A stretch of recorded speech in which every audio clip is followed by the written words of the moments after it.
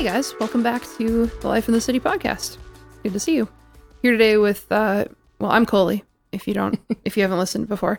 But I'm here with Rachel and Pastor Patrick. Yep. I'm Patrick. Yes, you are. Good to be here. And I know that we're only a week away from Thanksgiving, but we're going to talk about Christmas. My house is already decorated for Christmas. Like, it's a whole season. Like, how decorated are we talking? Christmas tree, lights, mistletoe. Oh my goodness. Yeah, we're there. That is unacceptable. The Christmas tree looks a little sparse because there's a toddler, and so there's a lot of things missing right now. Do you, not even decorate the bottom half, or what are you? The bottom half is decorated, but with things that are, I'm okay. They're soft. There are no actual, bulbs on the tree this year. Good it's going to, mitigate that risk. But does your dog Toby freak out about it? No, he's really good, okay. Which, if you know Toby, is, surprising. But the toddler loves all the shiny things, so...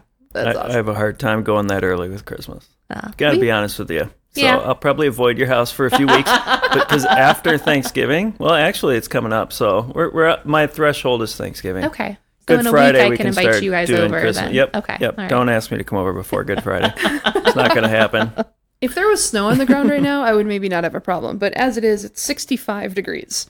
So part of me is like, it's not beginning to look a lot like Christmas. So No, not yet. I'm not going to That'll make it do that change. inside. Yeah.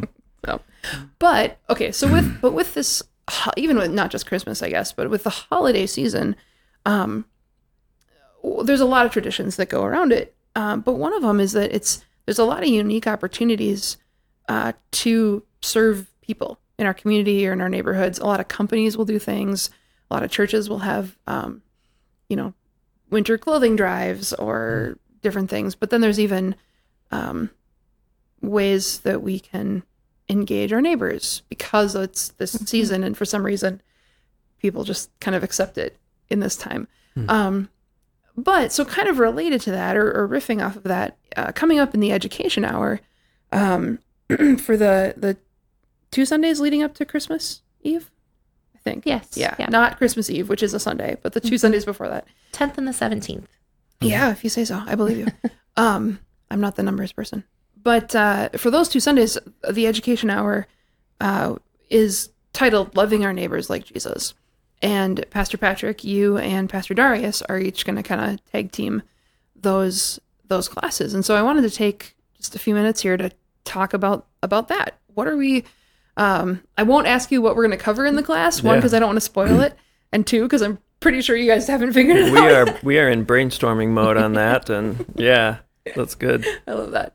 But I think it might be valuable for us to talk about just the idea. Jesus said the greatest commandment is to love the Lord your God with all your heart and all your soul and all your mind and all your strength. And the second is like it, love your neighbor as yourself. So as you reflect, and Rachel, you too, I'd love to hear, as you reflect on this season and how to do that, right, in the winter, in the Christmas, Thanksgiving, what have you, how do you think about that? I think that what you said is so important, to keep that big picture in mind of love your neighbor. And it's not like one of the things on our list. It's the thing. It's the list. If everything on the list doesn't refer back to that, it's so important. It's so important. It's a lot I could think of to say about that. But, it becomes one of the things, or an afterthought, or like an add-on, or it gets sacrificed to something else that gets more important to me really easily. And I can think of a few things that pushes it off. What? Oh my goodness. Well, we're heading into a political season, right? So there's debates on TV and all this kind of stuff that, come and go, and it impacts the way people talk to each other. And people put signs in their front yard, and different parts of the state have different signs. Believe me, I drive by a lot of them. The county I live in is a little different than the county that this church is in right now. So, but when I have this thing that I care about, and I care about that thing, and I actually end up loving my position on that issue more than I love my neighbor, I'm in deep trouble, but that's affirmed so much. Like, you've got to be right about this, and you've got to be pushing this cause, and that's so strongly affirmed that I'm not aware how far I am from God and his plan. But I think it's a common thing for Christians. We totally blow loving our neighbor because we're so concerned about this thing. You know? And I, because I know you, I know what you're not saying. But for the skeptics listening, or just people who don't know you as well. So how did Jesus do that, though, without compromising the truth? Because we do believe that Jesus is God incarnate. And so everything he did was right and true, and he cared about truth and which way was right, or which thing was right. Oh, sure. Because it's the loving our neighbors is the second commandment. It's not the first. The first is love God. Loving God and God's truth. But how did Jesus? Yeah. So how did Jesus like uniquely love our neighbor, making them feel seen, whatever, without compromising? Sure. One time he comes across this woman who was caught in the act of committing adultery. So she did something wrong. There's an issue there of purity. There's this issue there. There's a law about that, and someone's supposed to be punished. And what did he do? He came in right with her and stood beside her. He prevented her from being stoned. He came to a person. She was as Jesus defined our neighbor, it's the person who's near us that has a need. It's not necessarily even the person who lives next door, although that's a common. We're in that situation commonly with the people we live next door. But she was a neighbor to Jesus, and Jesus was a neighbor to her, and he loved her. Yeah. He expressed care to her. Now, what gets to that truth of sexual purity in her case better? Killing her. She probably would never sin again. Okay, right? So check. We check that off. But we kind of didn't love our neighbor. Or Jesus meeting her right where she was in her point of need and showing her God's love, which includes God's protection and guidance, and kind of the go and sin no more kind of idea. And then she gets to live purity. That honors the person and God's truth. Yeah. And I think we forget to do that, or that's messy or hard, so we go to the truth. Right. Can I get ugly and political on this? Or not ugly, but in the sense of like this controversial. A lot of Christians are pro-life. Great. When we push that idea first, like this is the important thing, right? We have to be right, or this is the litmus test. You're either with me on this or you're not. Then we push that important thing because we value something inside of that. But then we offend or turn away people that might have a different position or a different life circumstance. Or maybe they don't disagree on that, but they've known other pro-life people who were jerks to them, and so they get reactive against it. All of those things can be barriers to someone meeting Jesus. Yeah, Jesus didn't say, love your neighbor who looks like you, who sounds like you, who votes like you. He just said, love your neighbor. Yeah, period. Or get them to vote like you or sound like you. Yeah. Even. Yeah. So when I put my position on any issue, gender, whatever, I put that out first. If I'm actually Christian and I'm actually probably kind of right on that issue, then maybe the person who believes opposite of me is someone who really needs Jesus. So when I put my issue first, I lose the opportunity to love them as a person, and I lose the opportunity to present Jesus to them through a loving relationship and words of truth. But if I approach them first as an individual human being, and we can talk and show them Jesus and bring someone to salvation in Christ, how much better. Then they might change their views on an issue, and they change it based on the theological foundation. Wow. Yeah. But we miss that all the time. It's like part of our cultural, especially in a political cycle, to do the opposite.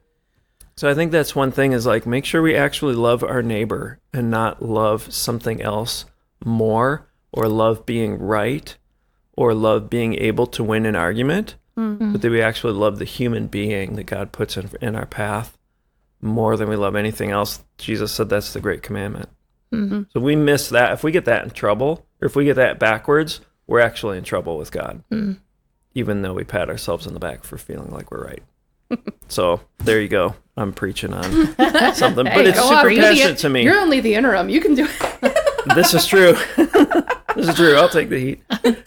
No, But I I see that Yeah. so missed in the church. Yeah. So badly missed in the church in America. We don't love our neighbors well. We love each other and ourselves and our positions and our camps and our tribes. Well, and even if it's not, I mean, you went for the jugular on examples. Yeah, there you go. Let's not hold back on that. Which is a great example. But I think there can even be, in some ways, more sinister, or just other sinister ways that the enemy can get us like just distracted from loving our neighbor. So even for me, it's like I have a 3-year-old and a 21-year-old and a husband and a dog, that like there's a lot of noise and busyness and priorities that can often keep me, or even lead me to sometimes like avoid the neighbor that I know is outside. Yeah. Yeah. Even if I like that neighbor, but just like, oh my word, I just have too much today, to try and engage or have a conversation. And so coming into the Christmas, I think, especially in Minnesota, all the transplants will tell me that Minnesota, as a native born, that Minnesota can be a really hard state to enter into a community, because everybody has their tribes already. And part of that is because there's just so many families. Like, people have their literal tribe, And with Christmas, I think there's so many traditions, long-standing expectations for how you spend different days, where you spend your time, where you put your efforts. And so to think about, okay, but how can I use the Christmas season to engage my neighbors?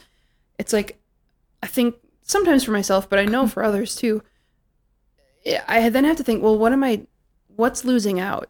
Like, what do I have to sacrifice in order to do that? Before I even know what that would be. Like, am I bringing cookies? That's maybe a low bar of entry. Am I starting a neighborhood Bible study? I don't think that's a low bar of entry. Oh, okay. Because I think what we do sometimes is we think, so this topic of loving your neighbors is, I feel like it's almost interchangeable with the topic of evangelism. We're trying to find a way to bring Jesus or biblical truth or gospel to our neighbors.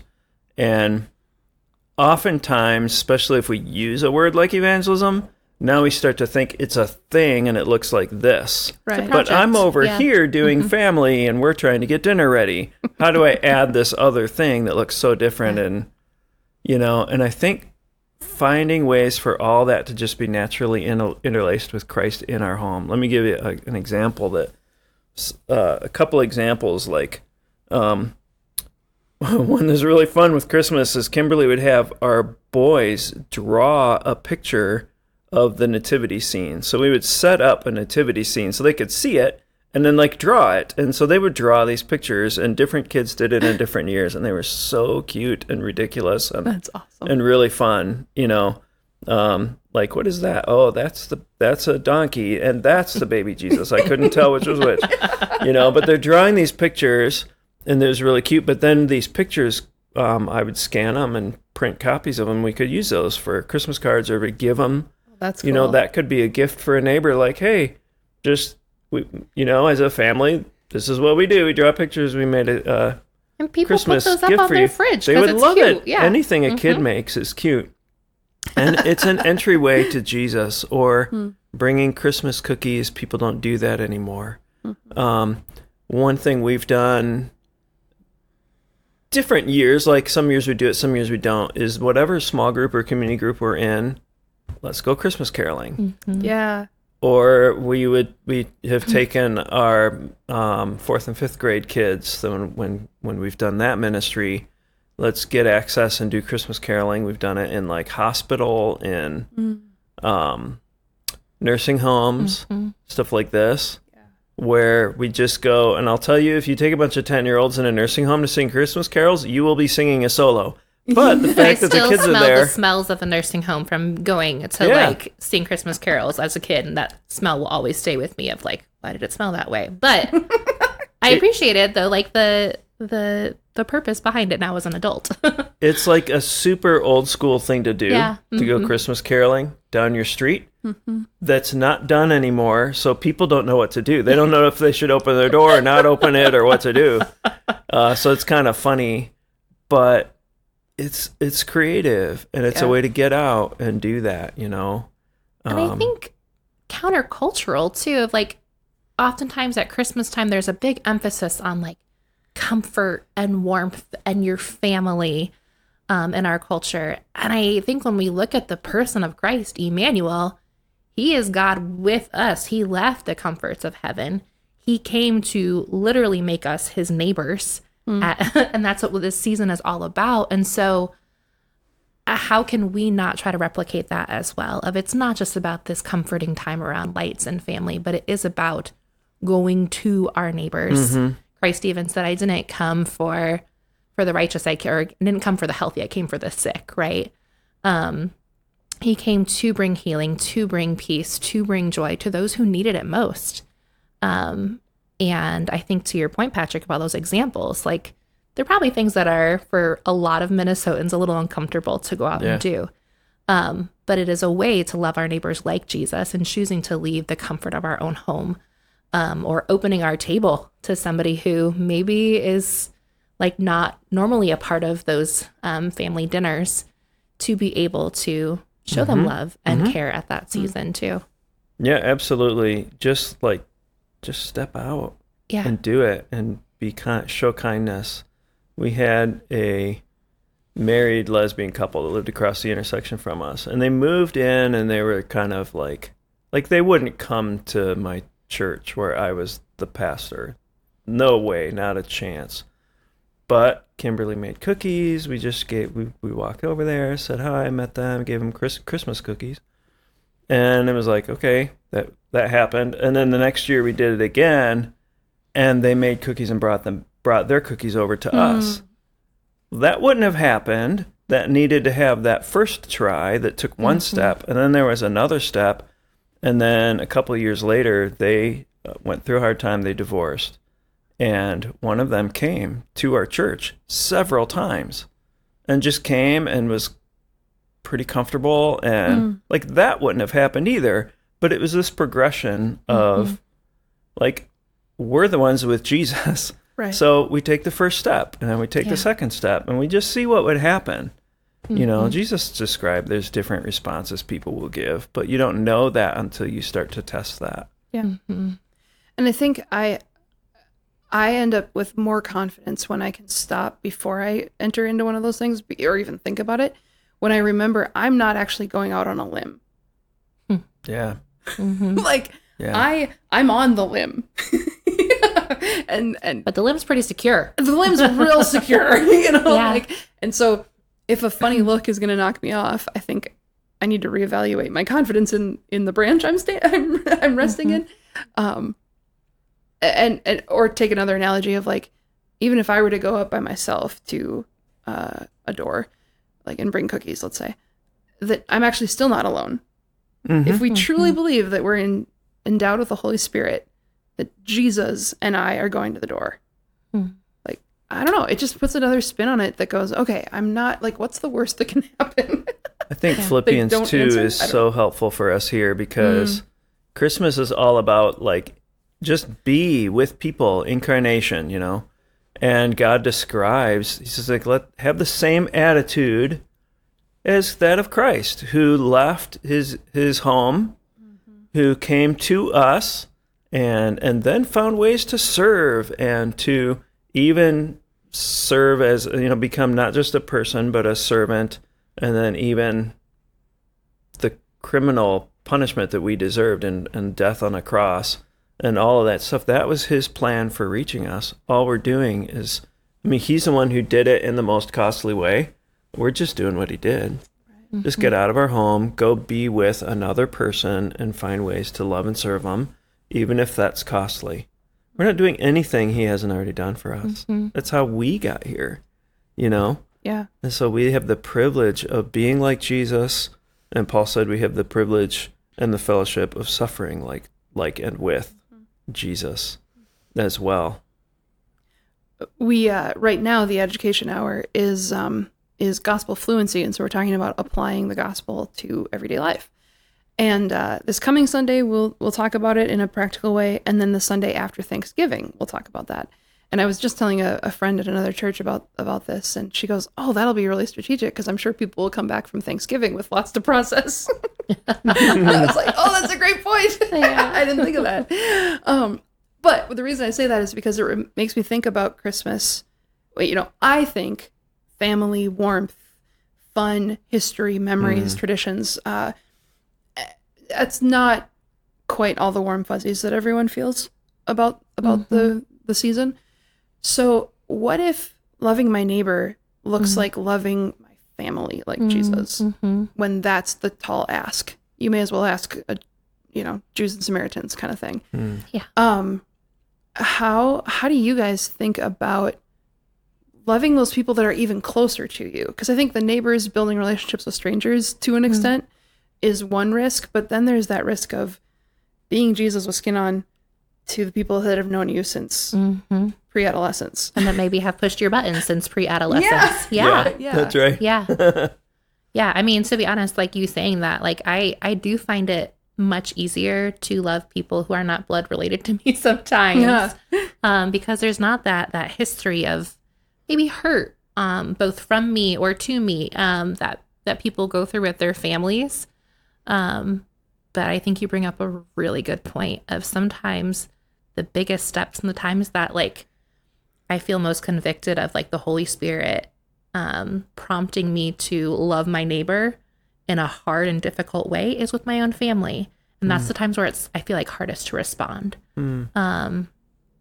Because it does take courage, and it takes you not having your own expectations of how people will respond to that. Whereas I feel like sometimes if it's my first interaction, I'm like, I don't know how they're going to respond, but let's just see how it goes. Whereas if you have like a shared history with somebody in your family, sometimes you put them in boxes, and we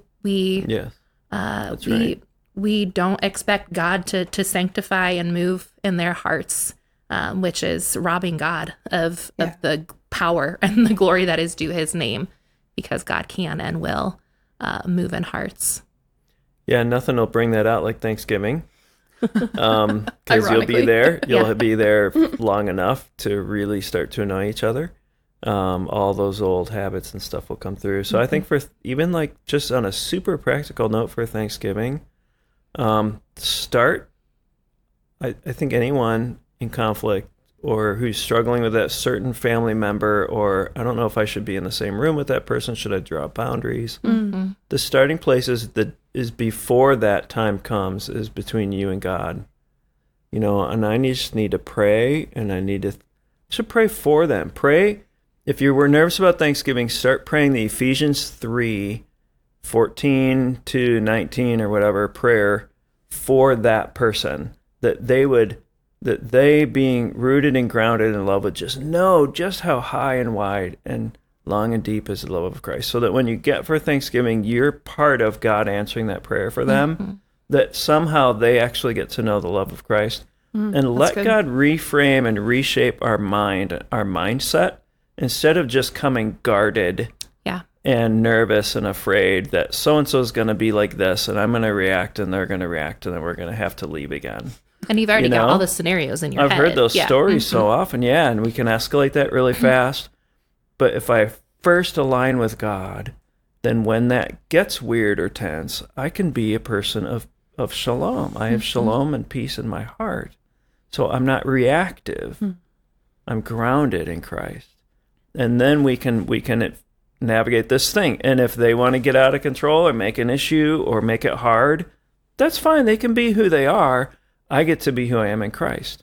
And I think that's true for anybody, that we can prepare ourselves to do better and really enter that space. I've been really encouraged by the Ruth series that we're going through as a church. And I think in one of the first few weeks, kind of like talking about the difference in attitude of Naomi and Ruth. And one of the things you had brought up in that, Patrick, was Ruth's love for Naomi, even though Naomi was not an easy person to be around and was very bitter, and just the the quiet and gentle, loving spirit that Ruth showed, regardless of that. And you had brought this up, and I thought it's so true of how we in our modern culture are so quick to feel quote unquote triggered and to put up boundaries upon boundaries upon boundaries with people. Yeah. But how maybe that's misguided oftentimes of God is calling us to actually let's try to tear down walls in order to show people more love and more peace and be that example of it rather than just separating ourselves so much from people. Yeah. What I would want to do is take whatever we think about boundaries or how to navigate a relationship and look at the Word of God. Mm-hmm. God gives us help in these situations. And if it's biblically commendable, then go ahead and apply it. If it's not found there, we should be careful. Mm-hmm. For example, God's Word consistently calls us to lean toward people we're struggling with and engage in a certain way. Boundaries, as most people would, you see some meme about boundaries or some little summary online. Toxic It's people. Usually, it's about how to guard against, how to separate from toxic people. And it's all about I won't be with you or I won't be influenced by you. And that's really not, you shouldn't go with your children to someone who's horribly abusive, whatever. Right. I'm not saying that. But what healthy biblical boundaries is me saying, I'm not going to sin with you. Mm-hmm. Yeah. I'm not going to sin with you. When we have an interaction in that we have some old family dynamic comes into play, you might start doing what I think is sinful. Mm-hmm. That's on you. That's between you and God. I'm not going to sin with you, so I'm not going to cycle with you in that. I'm going to be the one who stands on Christ and maintains. So that's the difference. If I come to Thanksgiving functioning in the flesh, like Colossians 3, then I will sin with you gladly. I'll try to out-sin you. Yeah. But if I can align with God and I come to Thanksgiving walking in the Spirit, Colossians 3, Galatians 6, I'm walking in the Spirit, then I won't sin with you. And if you try to cycle that way, I'm not going to be reactive and join you in that. I might still be able to stay in that room and actually be, as best as I can, a godly person. But, to me, that's like a biblically commendable understanding of a boundary. Yeah. But to say, I'm not doing Thanksgiving with you, boom, it's kind of like a giving up. Yeah. And God doesn't call us to give up. Love persists. Love endures. Love will step back in. Jesus persisted and endured, and he suffered terribly for it. But it's how we have Christ on this earth. Right. And I definitely have sympathy for people who are like, I can't enter into that again. I'm going to get beat down again. I'm going to get frustrated again. I'm going to say something foolish again.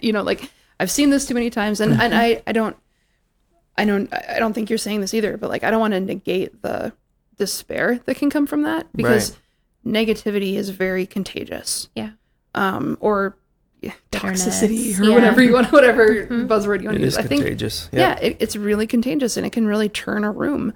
But again, as we see in the Gospels, Jesus was more contagious than anything.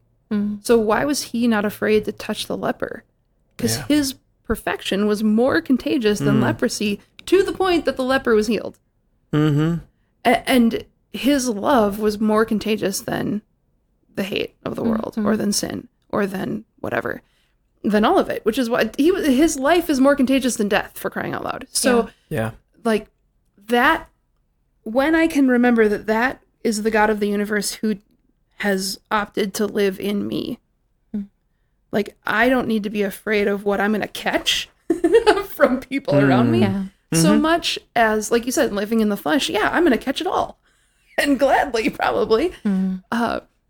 But if I'm thinking of myself more as I am in Christ in me, then I don't need, you can flail and do whatever pattern you want to do, and I'm going to not. Yeah. Yeah. And that's, and eventually somebody will turn to you and go, oh, thank you. That was really helpful. I did not want that to become a thing again.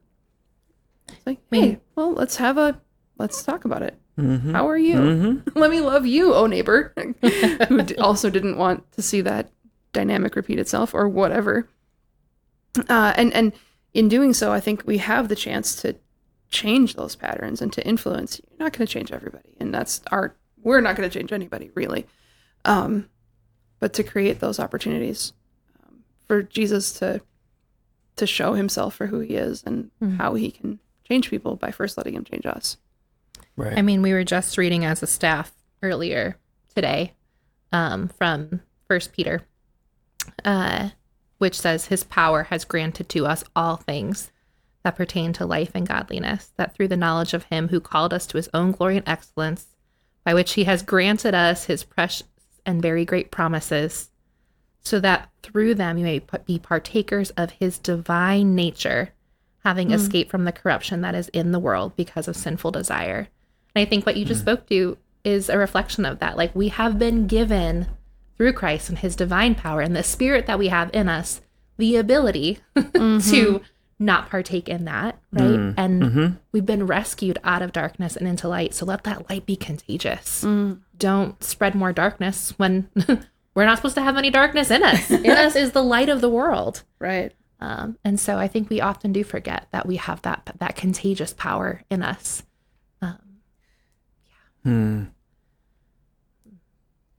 That's right. That's good. Yeah. I had a verse that came to mind. I thought we could maybe close on this unless you have other thoughts. Oh, I have other thoughts. So if anyone has thoughts on how to love your neighbors or families like Jesus loves them, you can reach out to Patrick. Yeah, there you go. We'll talk. We can talk gosh, yeah, there's so much. It's such a good thing to be talking about right now for us as a church. I have challenges in loving my neighbor right now that are unique to my right now. But it's good to talk about it. It's good to think about it and to think what is God calling me to do, you know? Yeah, and what I think in 30 minutes here, we're not going to cover the nuances of everybody's personal experience. But I think the principles are always the same. Like you said, I got to deal with me and Jesus first and go into every situation with him. Because in my flesh, everything's going to be a hot mess. Yeah. And I think the beauty of living in a part of a body of Christ too is like, it's not, yes, it's us taking Jesus with us, but we also have a family of believers that are with us too. Right. I've been reminded of that recently through a neighbor of mine who got to know Pastor Darius through an interaction with the Community Care Fund. And it's like, now she calls him Pastor Darius. Like they chat. And it's like, just that being able to share the body of Christ with your neighbors too is a glorious thing, because God's going to plant seeds, hopefully through me to that neighbor, but also is now using Darius as well. And so there is this beauty of like, we're not in this alone. We have the Holy Spirit. We've got brothers and sisters doing this with us. So I hope we're encouraged by that in this holiday season. Yeah, absolutely. Well, as we were talking about, again, we're modeling Jesus in all of this, the incarnate one that came to be with us and all of this. I just thought let's close with John 1. Let's go down to verse 9. That we know God is the Word. But he says, the true light, which gives light to everyone, was coming into the world. He was in the world, and the world was made through him, yet the world did not know him. He came to his own, and his own people did not receive him. But to all who did receive him, who believed in his name, he gave the right to become children of God, who were born not of blood, nor of the flesh, nor of the will of man, but of God. And the Word became flesh and dwelt among us. And we have seen his glory. Glory as of the only Son from the Father, full of grace and truth.